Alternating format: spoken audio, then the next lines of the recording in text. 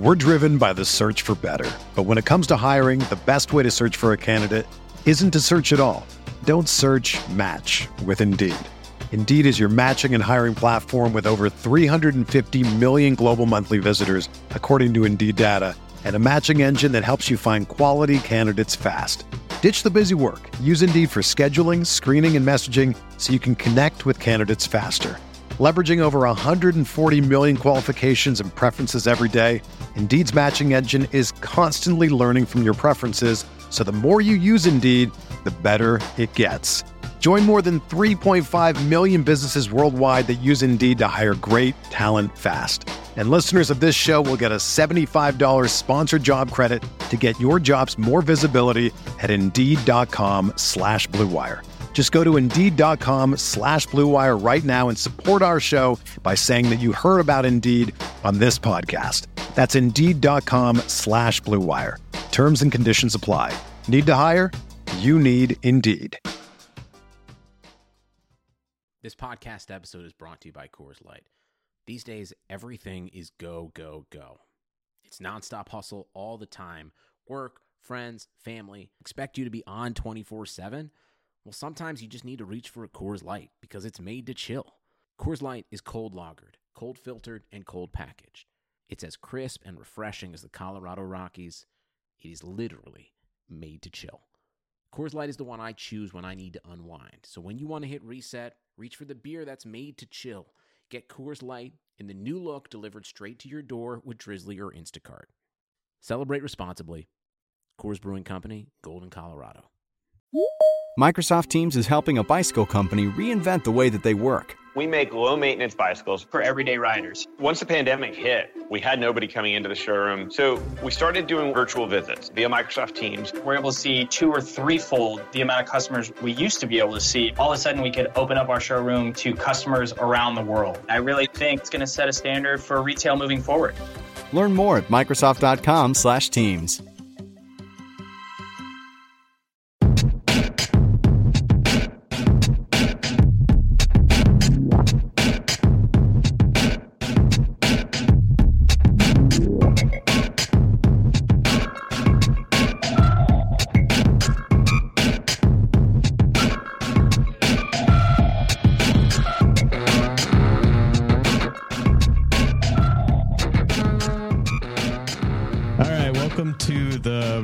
College Football Podcast. I'm James Anderson, joined by John McKechnie and Mario Puig.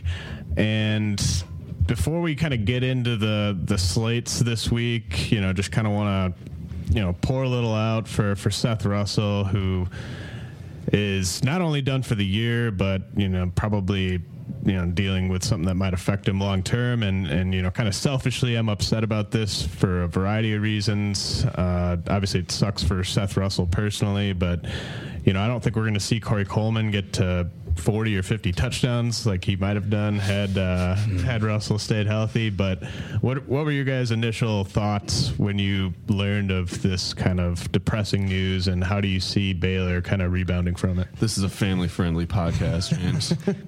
I initially just wanted to lash out at Iowa State for, committing such a crime against fantasy players. Yeah, it sucks, and he was going to score like 70 touchdowns or whatever. At least the good news is Jarrett Stidham, the replacement, is probably really good too. Obviously, a true freshman quarterback. There's always weird things that can happen with rookie types, but he's got like 6 touchdowns and like 28 passes or something this year in garbage time. So he might be able to keep Corey Coleman under at the current rate or lower of like a touchdown every 4 targets or whatever it's been. So Corey Coleman can still make the push for 30 touchdowns, or at least let us hope. Yeah, and now it kind of, if that Baylor offense were to kind of just tread water and kind of keep things going without missing too much, then you would have to imagine Corey Coleman would definitely emerge as a Heisman front runner there with Russell out of the picture. Mm-hmm. All right, let's get to the Thursday slate. This week, I think we're going to focus primarily on DraftKings prices, just because I think now that we are a free podcast, we're not we're not bound to any sponsors or obligations.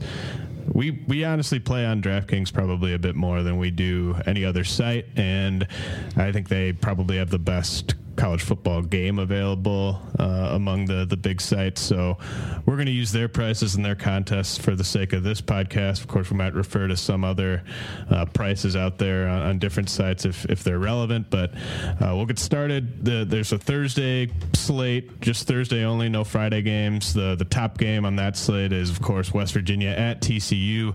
The Horned Frogs, 14-point favorites. Over-under is 75.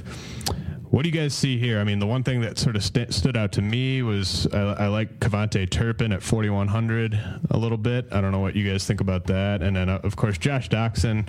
We were talking about that before we started recording. There was some, he was listed as questionable earlier today. I think that might have been an error. I think he might be good to go. Is that the case, John? Yeah, I think so. He came back into the game when TCU last played, and I don't think there's any reason for concern using him tomorrow. And there's enough value receivers out there. I mean, even on his own team, Colby Listenby also at 4,400. You can fit Doctson and pair him with some cheaper receivers easily and get him into your lineup. Yeah, there's nothing that I've been able to find about Doctson. There's been commentary from Coach Gary Patterson about how Turpin's returning from his injury, which was expected all along, even before the bye week. That might hurt Listenby a little bit because Patterson is a KaVontae Turpin super fan, like just loves him so much. With that's understandable because Turpin does seem pretty beastly at times, and he's only a true freshman. And us like human-sized humans can find some, admiration there just because we feel less. I actually like athletes that are much bigger than me. It kind of. Oh, okay. I don't like the ones that are like my size because then it makes me feel bad about not doing more. Oh, you want no excuse then? Yeah. Well, how about this? KaVontae Turpin's really, really fast. Do you feel better then? Yeah, okay. That does make me feel a bit better. All right. Do you like that 4,100 price though? I mean, I think that's. I don't know what to make of 4,100 for Turpin when Listenby is only 4,400. I think there's a good chance that Listenby and Turpin will be roughly equal, though, because Deontay Gray and Listenby were roughly equal last year. Gray's been out all of this year with some spring knee injury. I think he's going to redshirt, actually. Yeah, he's like definitely not playing this year. But yeah, so it's possible that Listenby and Turpin can be like equals, and if that were to occur, then obviously you would just go with the cheaper guy. But Listenby is quite a bit bigger. Like Turpin just doesn't really project as a reliable red zone presence at 5'5" and 150 or whatever he is. But yeah, it's definitely the game to target mostly. There's on the other side of that field, I mean, Shelton Gibson for West Virginia is only 5,200, and he's kind of the clear number one there. It's not like he's gotten a huge target volume, but he's been the most reliable. He's been in the game plan week to week and also has shown consistent big play upside. So there's West Virginia guys to go after too. I also like Wendell Smallwood quite a lot. He's a 5,600. It looks like on DraftKings. And then just looking at the quarterbacks on this Thursday slate, are you going to be investing a little bit in Boykin at 9,700? I mean, he's obviously the clear top option on the slate, but I mean, are there enough value plays beneath him that he might not be in all your lineups? 9,700 is actually a bit expensive to me because I think Skylar Howard at 7,600 is the guy that I'm definitely going with. Like even if things get kind of garbage timey, like almost especially if they do, like Skylar Howard, because he does create big plays both as a runner and passer. I see like in the Baylor game, they got blown out. He still had 30.66 fantasy points on DraftKings. So Skylar Howard is a guy I like in that game. But yeah, otherwise, there's not a whole lot of slam dunks at quarterback this week. Like I don't like Marquise Williams against Pittsburgh at like almost any price. I just don't trust them against that defense, especially on the road. Marquise Williams has not been very good as a passer despite his improved production of late. Oregon, I don't trust at all, and they're on the road against Arizona State, who can blitz at least, and if they get some sacks on Vernon Adams, then he's not going to get his rushing yardage production that he needs to safely meet value. The Mike Berkovic, he's going against the easier matchup of the Oregon defense in that game, but he's been just like all over the place all year. I think he's just not a very good passer, and they don't have very good receivers either. So there's a lot of dysfunctional quarterbacks on this slate. But yeah, it's still tough for me to find the funds available to get that 9,700 on Boykin. You agree, John? I actually disagree to an extent. I definitely see what you're saying, and using a guy like Skylar Howard and pairing him with another mid-price guy would definitely work for me. I might even do that in one of my lineups, but I'm definitely rolling with Boykin in one of them, and then Joe Licata from Buffalo at 5,700 going against Miami of Ohio. I think Miami of Ohio is, on the lower end of the talent scale in the MAC, and I could definitely see Licata putting up respectable numbers against them. And there's also Tyler Jones at 4,700, and to be able to start him, I mean, that saves you so much money at other spaces to stack. Yeah, I actually wanted to talk about Tyler Jones. Why is that price so low? Well, because Texas State has been really bad. They haven't put up. It is Texas State. Yeah, they haven't put up big point totals, or probably not even as big of point totals as were projected before the year. But I mean, it's also a tough matchup relatively. But the thing is, Georgia Southern's defense hasn't been nearly as good this year as it was last year. I mean, they just got pummeled by Appalachian State. They've shown some signs of weakness even prior to that. But yeah, Tyler Jones, he's very reliably a running threat as well as a very mid-level passer. But basically, Georgia Southern is not a team that you want to play against most of the time, at least in fantasy, because they just are so low tempo with their run emphasis. Mm-hmm. Like, they're low tempo and they keep the clock running. So you do worry about of Jones like ending that game with 75% of the pass attempt and rush attempt volume that he otherwise would get. So maybe that's why he's at 4,700. But at 4,700, I think I'm willing to take that risk because that's really exceptionally cheap. It is worth watching also. If Reginald Bell, I haven't been able to find anything on this, but if Reginald Bell is starting for Eastern Michigan, he's only 4,600, and he's actually a really good runner too. He just keeps getting hurt all the time. So it hasn't shown up yet, but Reginald Bell can be really good if he would just stop breaking his jaw and I guess he sprained an ankle most recently. But Brogan Roback, the other guy who would that's a quality name. It's the best name. And Brogan Roback. That is better than fiction. But yeah, he's not good, so I probably would not consider him if Bell were to sit. But yeah, I guess I'm not really in play on the other quarterbacks. I guess if the other one that I would consider would be like Zach Terrell at 7,000. It's just at that price, I don't know if he has the ceiling I'd want for how much he costs. So we can jump around a little bit here. The next game that I think a lot of people will have action on is that Oregon at Arizona State game. Arizona State 2.5 point favorites there, over under 66. That should be a close one, fairly high scoring. Let's look at the running backs. Royce Freeman, Demario Richard. Royce Freeman's the top priced running back on the slate at 8,300. Just below him, Matt Breida at Georgia Southern, and then Richard a few spots below both of those guys at 6,300. Do you see either one of those guys being a worthwhile play in that game? I'm not going to go for Royce Freeman in this slate at 8,300. I think there's enough sub 6,000 plays that would work for me. And actually, Arizona State, despite the perception of them just not playing defense, they actually do have a pretty solid run defense. They're top 35 in the country, I believe, against the run.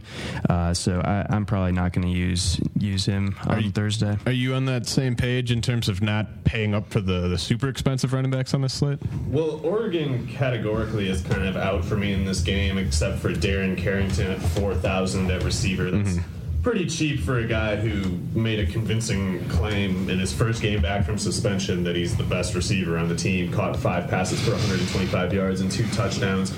Charles Nelson, I don't know what he did in the last game if he didn't play, and maybe that might have helped Carrington, but he's supposed to play, so that would be the only concern with maybe Carrington's prominence getting scaled back. But I don't trust Oregon at all, and like John said, Arizona State at the very least creates pressure. So, I mean, guy with a broken finger or whatever, obviously Washington is a very tough defense, a better one than Arizona State by almost any measure. And Adams was pretty functional as a passer, but I don't know. I can't really get over the shakiness they've displayed all year, and they're on the road. So, whatever. I'm definitely not going after Royce Freeman at 8,300. There's not a chance. The only one that I would pay at 8,000, Matt Breida is not the most practical choice, but he could really go off in this game. Texas State is not very good on defense, and if Tyler Jones is as productive as he usually is, they might make a close enough game that Breida could get to the 15 or over the 15 carry mark. Yeah, if that could be like 250 yards, right. Minimum of 150 yards. But yeah, so that's interesting. Aaron Green, sorry to go back to the last game, but at 6,400, I mean, it's really scary that he's had such a small workload the last two games, just 23 carries over the last two games. But at 6,400 for Aaron Green, really cheap, and the West Virginia defense has not been good against the run. But yeah, sorry to go totally off topic. But. Well, let's just hit the receivers on this slate before we move on to Saturday. We kind of touched on the TCU guys. What about Daniel Braverman at 7,400? Tyler Boyd 6,900. A couple Western Michigan guys here, kind of towards the top of the slate. Corey Davis also above 5,500. Are you looking at any of those guys? John and Mario, or is it another kind of like value play, like looking at the guys in the 4,000 range? I think if you're not going to go with Doxson, there's plenty of available talent here. I definitely like Braverman, especially PPR. He's going to rack up a ton of catches. So I like his, 7,400, still expensive, but if he's the most expensive receiver you have, you'll still be fine. There's still plenty of other cheaper guys that you can build with around him. Carrington, yeah, I mean, not looking at it, it does look like Carrington is close to a must play. What about you for the top guys? I mean, Oregon's receiver rotation is pretty unpredictable, and I mean, if Adams were to, you do worry about re-injury with that stupid hand, and if he does go out, Jeff Locke will tank that offense. Daniel Braverman, I think. It's really close with Doxson, but Braverman is at least as good of a play as Doxson, I think, and at 900 less, he's definitely someone to make room for. I just screwing around right now, I didn't quite make room for him in my initial lineup, but I might have to change that because his point totals in the past games are 41.5, 23.6, 40.7, 31.3, 45.7, 34.2, and 26.9. So that's a low of 23.6, which I think we would usually willingly pay at 7,400 straight up. So the other thing is 5,600 for Corey Davis is so low, and I don't know if I can't find anything saying that he's hurt or something this year, but he's just not there really compared to like what he's been doing. I don't think he's even been as productive this year as he was as a true freshman, which is pretty weird. Braverman was in the backseat the last 2 years, and now it's been a strange a change there. But either way, it's worth making room for both Braverman and Davis in your lineup. And otherwise at receiver, Shelton Gibson. If you have faith in over-unders and spread projections, you have to like Shelton Gibson at 5,200. He's a clear lead receiver for West Virginia. TCU's been giving up points, so it makes sense to think that he'll do well again. Definitely like him better than 5,500 DJ Foster, who hasn't done anything this year. Tyler Boyd at 6,900, who's got a not that great matchup against North Carolina and really bad quarterbacks. So, but yeah, otherwise, like the main bargain targets at receiver, other than the guys we already talked about, I think would be Tim White at 4,000 for Arizona State. He didn't have as good of a box score as Devin Lucien in their last games, but the target data says White's still ahead of him, and he's generally been better all year. So I do like White against that really weak defense. Otherwise, Jovan Durante, if he could get back on the radar with West Virginia, he's only 3,500. He got banged up a little bit last week, I think, and didn't catch a pass in any case. But otherwise, Eddie Daugherty at 3,800 for Eastern Michigan is kind of interesting to me. Like, he's kind of, I'm guessing he's a slot guy because he's tiny. But he's been catching a decent number of passes. Western Michigan's defense has regressed from where it was a year ago. So 3,800 for Daugherty might be worth it. And on the subject of Eastern Michigan, I actually meant to mention at running back, Darius Jackson at 5,400 is an awesome value, I think, because he's been a beast all year, like one of the very, very best fantasy backs. Now, that Western Michigan, Eastern Michigan game, Western Michigan, 20-point favorites there.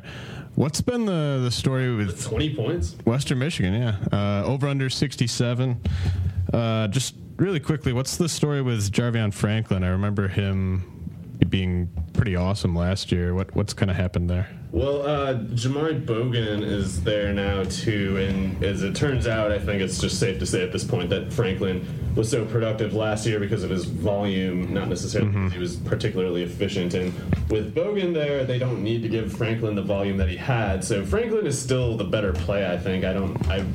Outside of GPP strategy, I can't think of a reason why it would make sense to pay $5,100 for Bogan when Franklin is $4,800. However, I would much rather pay $5,400 for Darius Jackson than $4,800 for Franklin or $5,100 for Bogan, because Jackson, no matter the spread, I mean, Eastern Michigan is the underdog in like every single game, and yet his point totals, like, he stays involved as a pass catcher, which helps, but point totals in his last however many games, like, he's up to 13 rushing touchdowns already, and his DraftKings point totals 26.6, 28, 18.5, had 19 carries for 66 yards and a touchdown at LSU. 31.5, 27.6, 25.3, 38.4. So Western Michigan's defense has not been good this year, and I think that the workload certainty with Jackson makes him kind of the ideal sub 6,000 on this slate here. Now, John, just quickly before we move on, any guys kind of below 3,500 that you're looking at in terms of guys to kind of fill out the back end of your lineup with? Yeah, if you really need bottom dollar type of guy, Colin Lisa, he's kind of a slot receiver at Buffalo. He's a UAB transfer, but good route runner, good hands, and it seems like he's developing a solid rapport with Joe Licata, so he's someone to look out for. I don't think he's going to be highly used anywhere, even in GPPs, and at 3,100 for a starting receiver, I think that's fine. Also, just looking around that similar range, Rakeem Williams for Miami of Ohio has not done much this year, but that's because his quarterbacks are so amazingly bad, which is why he's that cheap. But all he really needs is like 3 catches to meet value, and he's been targeted enough to think that he's got a good chance of doing that at least. But otherwise, 3,100 for Wesley Fields. If you think Georgia Southern's going to stomp Texas State, which I think most objective indications say they will, you might want to go after him for that punt position, because 3,100, he's up to 345 yards and 6 touchdowns on the year. He's the third running back behind Breida and L.A. Ramsby, who's also a fine play at 4,300. But yeah, 3,100 for Fields is probably going to be a popular play, I think. All right, so the early Saturday slate, also known as the Juju slate, the first game is the Oklahoma State-Texas Tech game, which should be all kinds of fun. Oklahoma State, 3-point favorites, over under 79, your classic Big 12 shootout. What do you guys think is the better play at quarterback in this one? Mahomes at 8,100 or Mason Rudolph at 7,000? I would say neither. I think you got to look at J.W. Walsh. He had 5 total touchdowns last weekend, and at 4,800, I mean, I don't even know what to make of that salary, but as far as I know, he kind of comes in red zone situations, vultures Mason Rudolph's value, and I think it's definitely not the safest play. There could be situations where he just doesn't get on the field, but when he's on the field, he's going to score touchdowns, and I definitely like that upside, and he clears up so much room at 4,800. Now, I mean, last week they were playing Kansas, and they won by like 50 or something, and this week expected to be a lot closer. Do you think that had anything to do with him having like by far his best game? I think what it had to do with was Mike Gundy has been trying to kind of jumpstart the run game, because Rennie Childs and Chris Carson have both been kind of huge disappointments, and Walsh kind of converts at the goal line better than either of those guys. So that's why I think he got a little bit higher usage. Yeah, he's kind of a scary play as a backup quarterback. Obviously, a guy who attempts a season high of 5 passes and a season high of 6 rush attempts. He's a red zone specialist, and yeah, he's going to have a very high frequency of touchdowns relative to his workload. I probably wouldn't pick him, but if it's in a GPP setting, that's where it would be a consideration. And Texas Tech's run defense might be even worse than Kansas's, so he's a good bet for a rushing touchdown. I think the only concern is I think you need 2 touchdowns from him before he'd be able to be a non-liability in a fantasy lineup. What do you guys think of Mahomes coming off a rough game against Oklahoma? I don't like him this week. Oklahoma State's defense is pretty tough. I'm not convinced that Texas Tech has a lot of talent at receiver.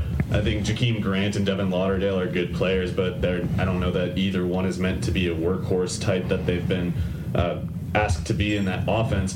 Mahomes at least has shown a consistent ability, a consistent willingness, and a consistent adeptness to run the ball. So that gives him a floor at least and offsets whatever his struggles might be as a passer. But I'm just not sure I would want to pay $8,100 for Mahomes. Like when I think Kessler at $7,900 is a similar value. I definitely would rather have Matt Davis at $7,600, Chad Kelly at $7,400, etc.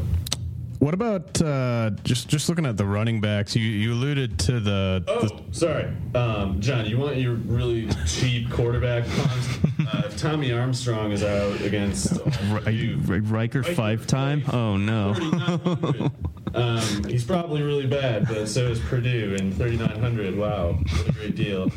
That's a low price. Happy to see there's some new blood possibly on the horizon in Nebraska. I'm ready to kind of be done with this Tommy Armstrong era. No, you should. Good. He just doesn't feel very good. He's just misunderstood. Yeah, just let him run a Georgia Southern offense. Poor guy. Who knows what? But yeah, there's a lot of quarterback options on this slate that I like. Oh, yeah. I mean, I think Matt Davis is my favorite value at $7,600 at home against Tulsa. Matt Davis had a bad game last week against a South Florida defense that's actually pretty good.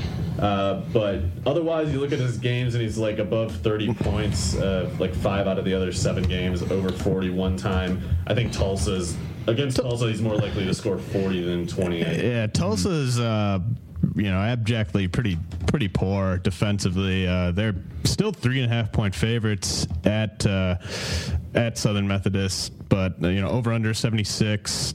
I mean, there is a big gap now between Kyaris Garrett and Josh Atkinson and Price. Garrett sitting there at 76, Atkinson at 63.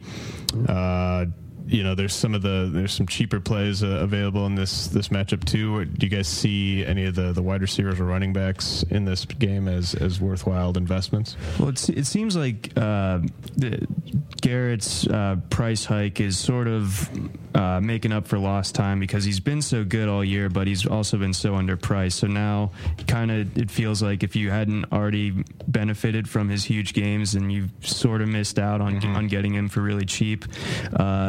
And because of that, I think Atkinson is probably the one that I would consider here. I think they can both have big games, but obviously SMU is going to do whatever it can to slow down Garrett, and I think maybe that'll open up some extra single coverage targets for Atkinson.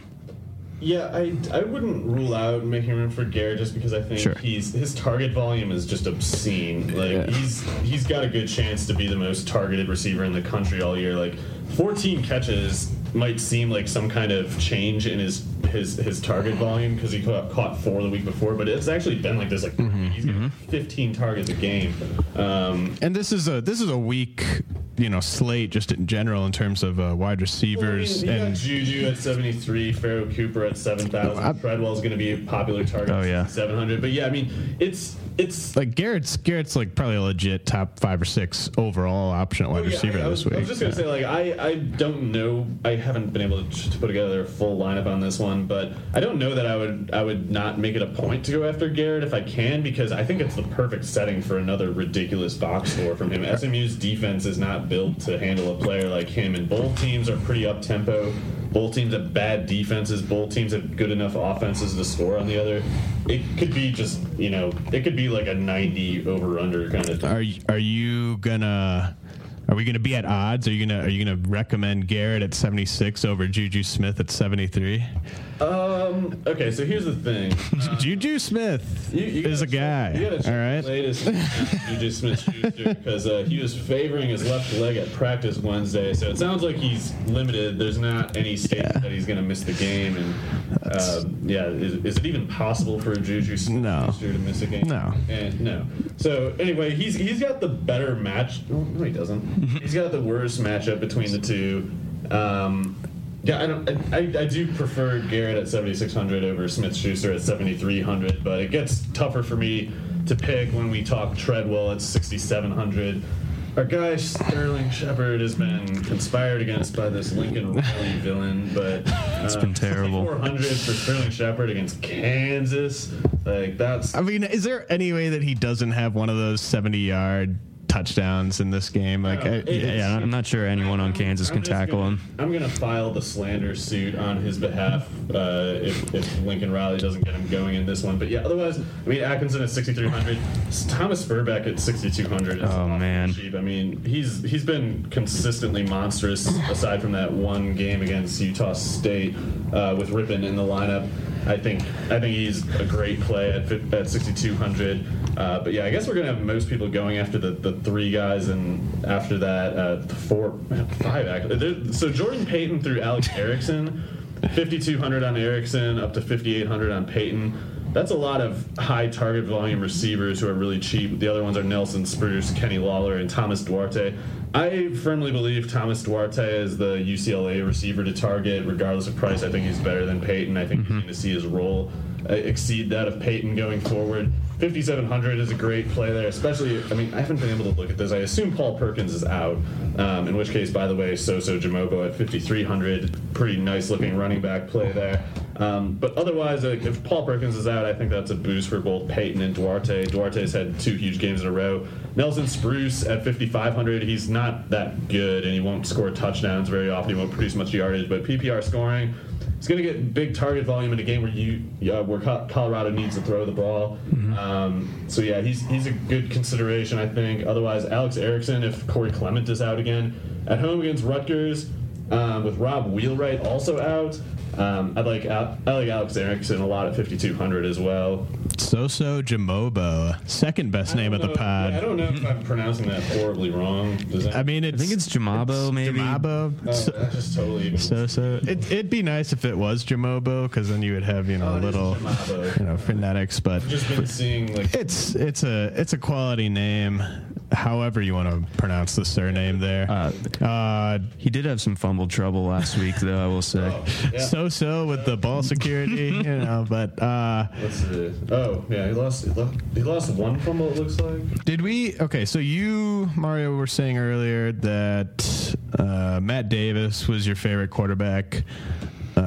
Kind of at least in terms of the upper priced guys, and then we threw out the guy from Nebraska as a possible super cheap option. Anybody in that kind of middle tier range that you're looking at, John? I don't know if you got a chance to put a lineup together. Is there anybody kind of in that 6,000 to 7,000 range worth targeting? I like Brett Rippon. I mean, Brett Rippon definitely paid off last week. He's going against UNLV. He's only 6,600, and he's definitely a viable play. Also, let me see what Kyler Murray is priced at. Kyler Murray at 5,100. Kevin Sumlin announced yesterday that he's kind of reopening the starting quarterback competition, which I think is a nice way of saying Kyle Allen's getting benched. I mean, regardless of whether he's giving all three candidates a chance, I think that means that Kyler Murray's going to get the start on Saturday. So at 5,100, I like him. Kind of a scary one, though, because, I mean, you could sort of see that going, one guy gets a quarter, another guy gets a quarter, that type of thing, maybe. I don't know. I get the feeling that if Murray does get the start, that he's going to play the whole game unless he is truly terrible. Against South Carolina, I do. Treon Harris also at 5,100. Yeah, that was the only thing for me is it's like Kyler Murray does not have like a great matchup there, especially if he's basically if he were to start, he'd be stepping in with basically 1 week of practice reps, whereas Treon's had a couple weeks to get a hold of that offense. I think he's shown he's about as effective as a player as Murray to this point. Like Harris might be the better player to this point. And he's 5,100, and he's definitely going to play. Even Stave, I think, I saw that he was named the starter. This is where we need that laugh track that we were trying out. The giant swinging arm. Even Stave, like face palm. Mario goes straight to the face palm after saying even Stave, as he should. Should have been. Okay, one quick injury thing I did want to touch on while we're on that sort of injury topic. USC at Cal. USC 6-point favorites in this one. Over under 68. Who's going to be starting at running back for USC this week? Do we know that yet? It was injury reasons that Trey Madden didn't play last week, but Justin Davis and Ronald Jones basically split whatever workload there is allocated toward the two of them. I think it's looking like a 1/3 kind of split if Madden does play, and if not, Jones is too good to stay off the bench and to stay on the bench, and same is true of Davis. So I don't know if there's much to exploit there, but if one were to get a reliable workload, they're both good enough, and Cal's run defense is bad enough that they could get going. Mm-hmm. Now I want to get your guys' take on this one. I think that, you're looking at that Oklahoma-Kansas game. Oklahoma 39-point favorites in Kansas, 63.5 the over-under there. Is Joe Mixon at 6,000? Is that too pricey? Because I feel like, if they're up by like 21 in the second half, Mixon might be in line for a few more carries than he might typically. But at 6,000, you really have to kind of get a strong payoff there. I think Mixon could be worth it. It's definitely a bit of a toss-up, given that OU is going to be blowing them out so badly that maybe Stoops just kind of pulls everybody. But you got to look at what's around him comparatively, and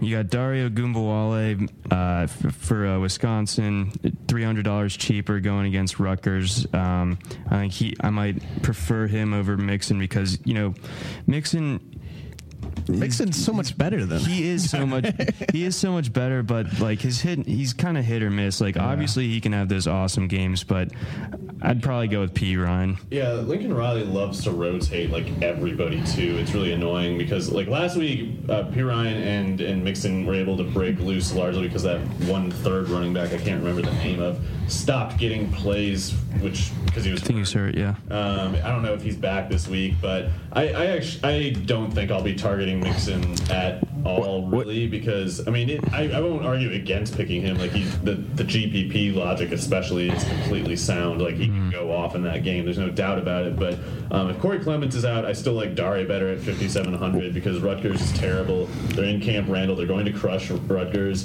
Gumbawale he's busy in the passing game to begin with, but with Wheelwright out, he could get like 7 or 8 targets in the passing game. If Clements is out. If Clements is in, Gumbawale is not a consideration in the slightest. But otherwise, if Armstrong is out, Terrell Newby going against Purdue at 5,200. They don't seem to like him very much for some reason that's seeming increasingly stupid to me because the backups aren't doing anything.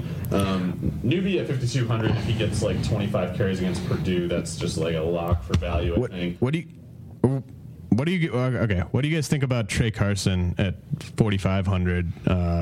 He struggled against Ole Miss and Alabama as one does, but seems to have a better matchup this week. He'll be fine, I think, at 4,500, but I'd rather pay up for 5,700 for Akram Wadley against Maryland. The Wad, based Wad. Xavier Jones, the SMU running back, is 4,100. That's a screaming value, I think. Mm-hmm. Man, I don't know if I have the guts to get it in any of my lineups, but if you do want to take one of those like punts in the bottom 4,000 range, and I do say punt, I consider Xavier Jones like a pretty solid value rather than a punt. But Chris Carson going against that Texas Tech run defense, which is just apparently the worst of all time, 4,100. This might be the week where he faces a defense so bad that he just cannot screw it up. Do you see who was the guy that got like 14 carries for them last week in garbage time?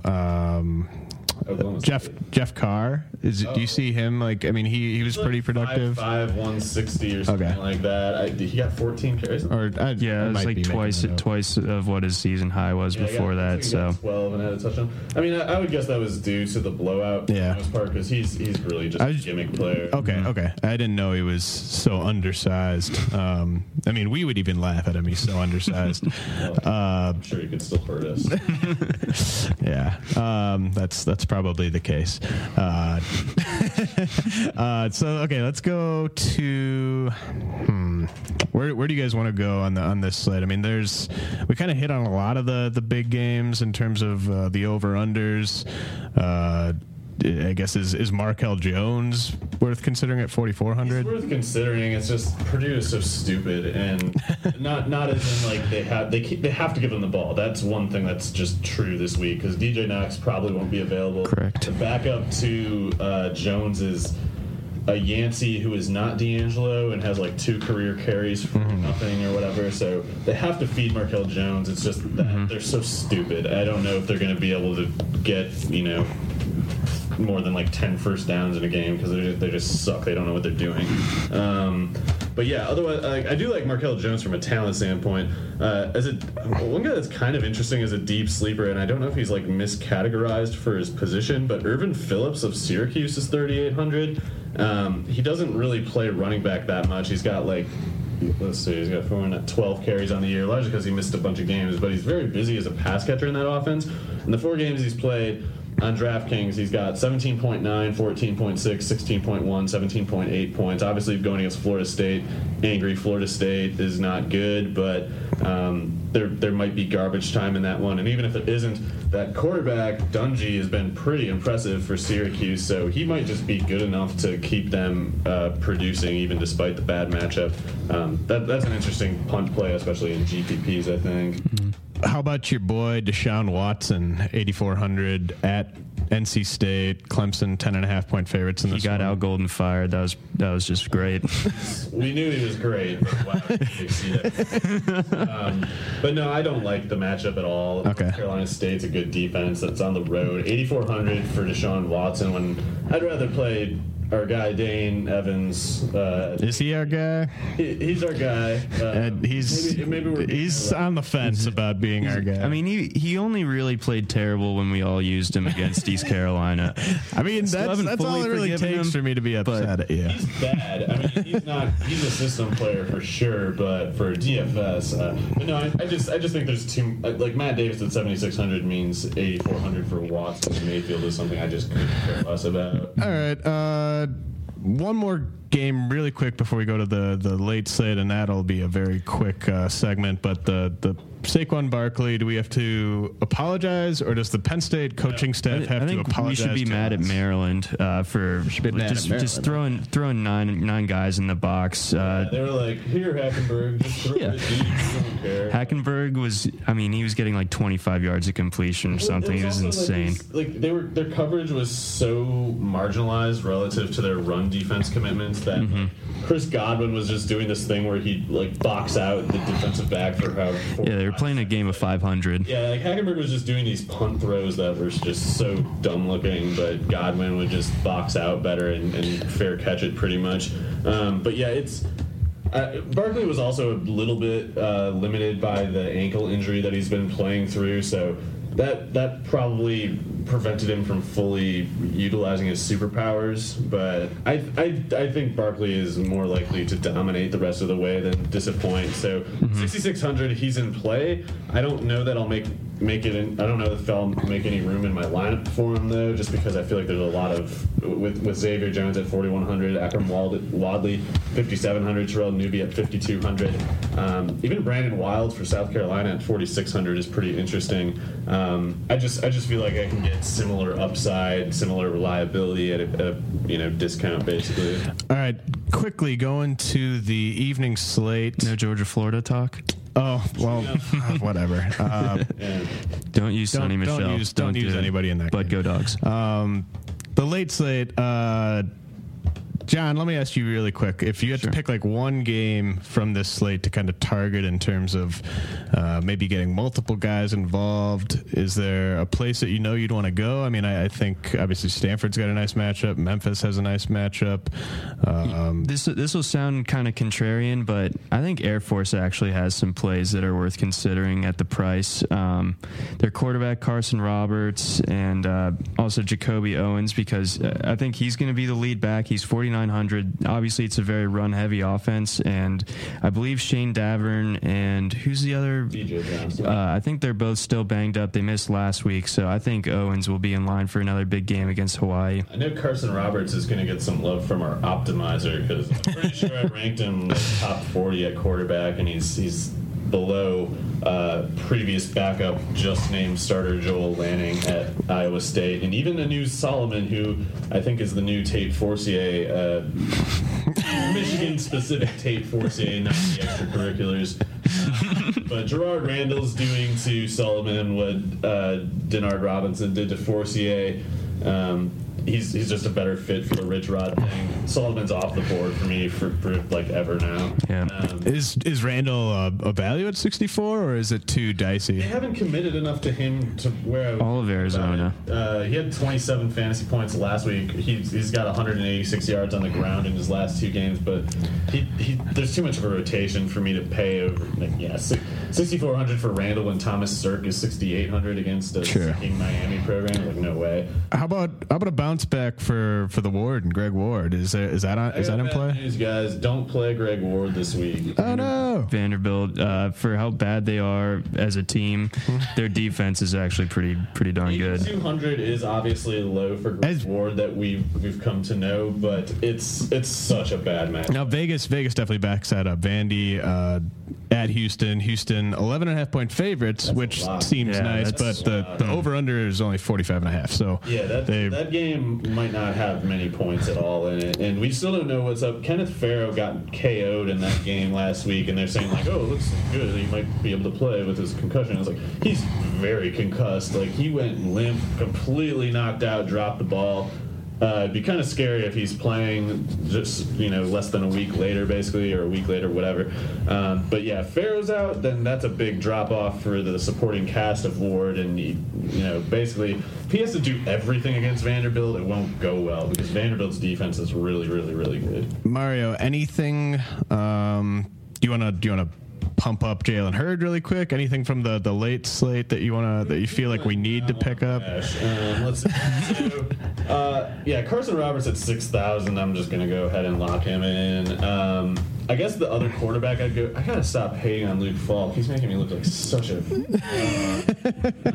I can't take it. It's really killing me. It's almost like at this point I'm better off just doubling down so I can be that much. You like Falk? I mean, he's 8,500 against a Stanford defense that's overrated, and he's at home. 8,500 is kind of interesting. How about Hogan at 73? Yeah, I mean, that's totally good. I'm generally going to just limit my quarterback targets on this slate, though, to Roberts at 6,000, Thomas Sirk at 6,800, and Josh Dobbs at 8,300. Man, 200 more for Falk is tempting, but Kentucky can't defend the run, and Dobbs, I like his chances of getting just, one of those ridiculous running lines that he's capable of. I'm not expecting 53 points like against Georgia, but I do like his chances against Kentucky. So, yeah, Dobbs, Roberts, Sirk are my main quarterback targets, I believe.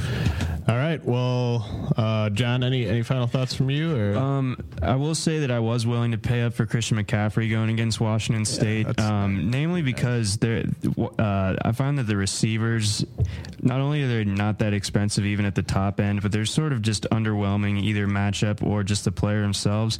And McCaffrey is just an absolute stud, and he seems to be on the Heisman path now, and that's starting to pick up steam. And I think he's going to have a huge game, and he can also have a special teams touchdown as well. Yeah, I think it makes sense to go for McCaffrey at that price. I'll probably go more toward Jalen Hurd at 6,400 is a must play, I think. And that's just craziness. But yeah, otherwise, quick mention of the receivers. Anthony Miller from Memphis is still cheap at 5,700. Mose Frazier is the top receiver on that team, I believe. So don't mistake the recent sample size for more important than it is. But Anthony Miller 5,700. That's a great price. Otherwise, the receivers are actually kind of thin at a glance. I like Trent Sherfield of Vanderbilt a little bit at 4,800. He's getting tons of targets, and his quarterbacks are bad, but he's getting tons of targets. He's good himself. But yeah, otherwise, kind of grim among the receivers. Max McCaffrey, 3,800. Max McCaffrey. McCaffrey bros. You got to make the McCaffrey stack if you get the chance. Do it for Ed. Yeah, even if they weren't good, you got to do it. But they're actually obviously one more so than the other, but they're both good. And Max is kind of getting on a roll lately. All right. Well, I hope Juju Smith's leg gets better from running away from all the Juju groupies down at USC, and thoughts go out to my boy Jerry Kill. Sad day for the Gopher football program, but don't watch that game. I know there's going to be a lot of heavy hearts, but that's just going to be an awful game. Harbaugh's not going to have any mercy at all. Yeah, everybody's crying just for a different reason. Yeah, got to avoid that game. But yeah, I mean, couple interesting slates out there, so definitely hit that up. We'll be back, and I think we might actually have some music for you at the start and the end of the show this week. But we're gonna try, kind of against our will a little bit, but. You can find me on Twitter at RealJRAnderson. John, where can they find you? At Johnny McKechs. That's JohnnyMcKechs. And Mario? I don't know why. NFL Draft _RW. All right, cool. We'll be back with you guys. Actually, I won't be here next week, but John and Mario will be here to lead you through all the college football picks. All right, see you guys.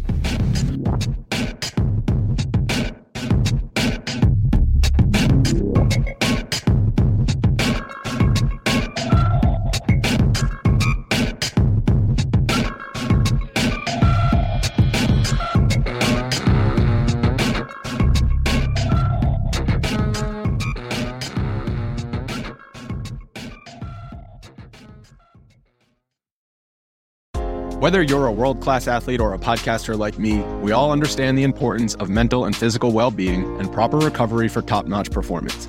That's why I'm excited that Unified Healing is sponsoring podcasts on the Blue Wire Network. Unified Healing is a new and super innovative global network of wellness centers powered by Energy Enhancement System, or EE System. If you haven't heard of the EE System yet, then you'll want to listen up. This technology promotes wellness, deep relaxation, purification, and rejuvenation.